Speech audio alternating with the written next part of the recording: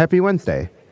Today we've got Ander Gayo talking about the corniness of the rapper Common, Paris Martineau on a skin robot, and a special message from our brand new intern at the Power section. I'm your host, James T. Green, and this is The Dispatch.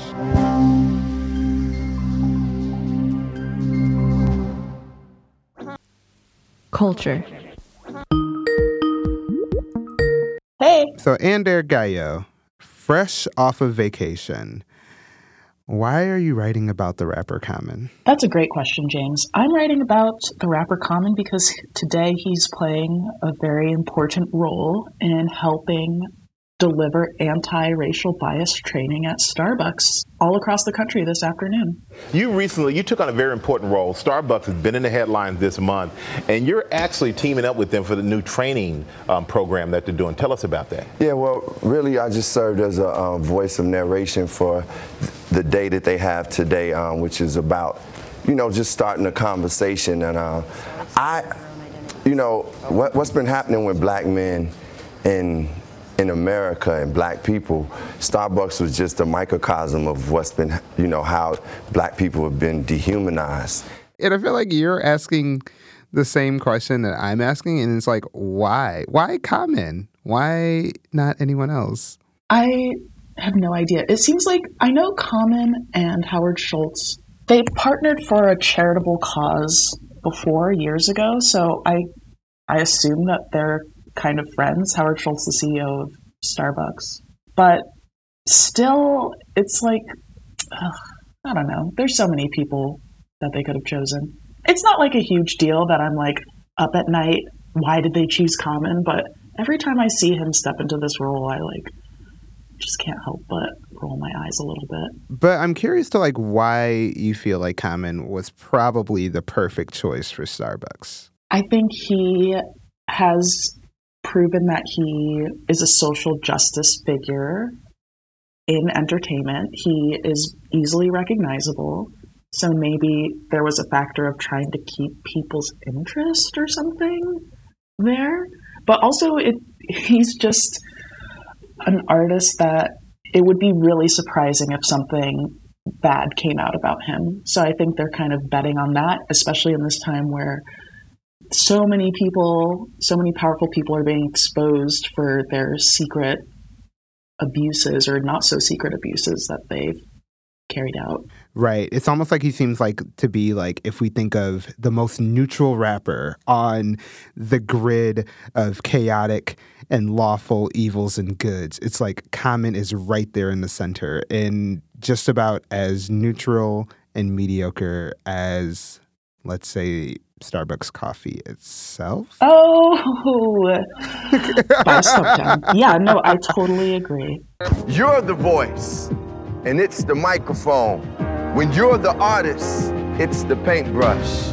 We are living in the future we always dreamed of. The future. Paris Martineau. James Green. Tell me about this weird robot. Dermatologists hate him. So it's this form of artificial intelligence called a deep learning convolutional neural network, or CNN for short. That not the news network. Not the news network, okay. But the neural network. The neural news network. Great. But so basically this team of researchers used this neural network and trains it on a bunch of photos of malignant skin lesions and benign skin lesions, and then pitted it against a team of human dermatologists. And the neural network actually ended up winning. And it was a significantly more accurate at detecting malignant melanomas or bad skin lesions or skin cancer than actual dermatologists in a couple of different tests, which was really impressive. So another example of the robots taking over. Yeah, the robots are going to take all of our jobs. Dermatologists, you're not safe. I'm sorry. I didn't know if you saw this coming, but no, I mean, the truth of the matter is that even though this tool, this is not the first paper on it, but it's an independent study that replicates previous studies, which makes these findings even stronger. But I mean, even with these findings, probably the most practical or useful application of this tool would be as a supplement to the work of dermatologists. I see. I don't know. I think it gets into a significantly like gray ethical area if you just had robots diagnosing your skin. Because I mean, when it's one of the 5% of the time that it's wrong, who are you going to sue? A robot? Yes, of course. Yeah. No, I mean America. But so how likely is it that like I'm going to go to a dermatologist in the coming months or years and have them utilizing these robots as like a tool? I would assume in the coming years it'd be very likely. There are just probably a couple of like regulatory kinks that they have to work out. I mean, in a controlled situation like this where they are able to take correct images all the time and have a large sample size, it obviously worked. I think it got the robot or the AI had a 95% accuracy rate as compared to like somewhere in the mid to high 80s for the dermatologist. Oh. So, I mean, it's something that would obviously be very useful for these professionals. It is just going to be a means of probably doing a couple of more tests like this, perhaps on a wider scale, and then somebody bringing it to market. Let's just hope the robots don't flake out. Oh, I'm leaving. Goodbye, James. I'd like to take his face off. Power. So welcome to the studio, Michael. Thank you. So the reason why I brought you in today is because you just joined the Outline. Yeah, I did. Yeah, so what are you going to be doing for us here? I'm going to be an editorial intern with the Power section. So what are some of the things that you're really interested in as far as Power goes?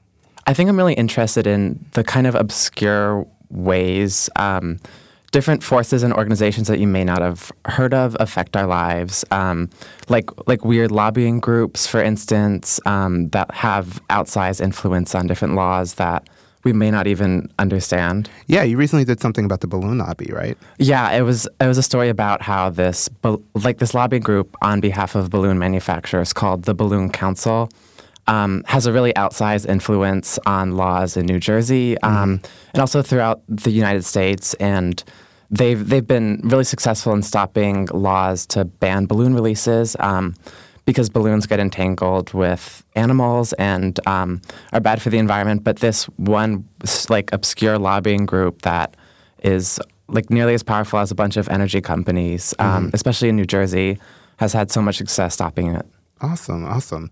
Well, I'm super stoked to start to hear from more of your stories, and I hope our listeners are stoked as well. Yeah, I'm excited to be here. What happened there bears out what I've said about his bad driving attitude. Today, you heard from Ander Gallo, Paris Martineau, and Michael Waters. The Dispatch is produced and hosted by me, James T. Green, and our theme is by the fantastic John Lagomarsino. Keep me posted what you think of the show, for real.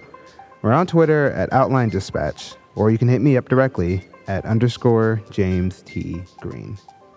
For subscribers, I'll see you tomorrow. Bye.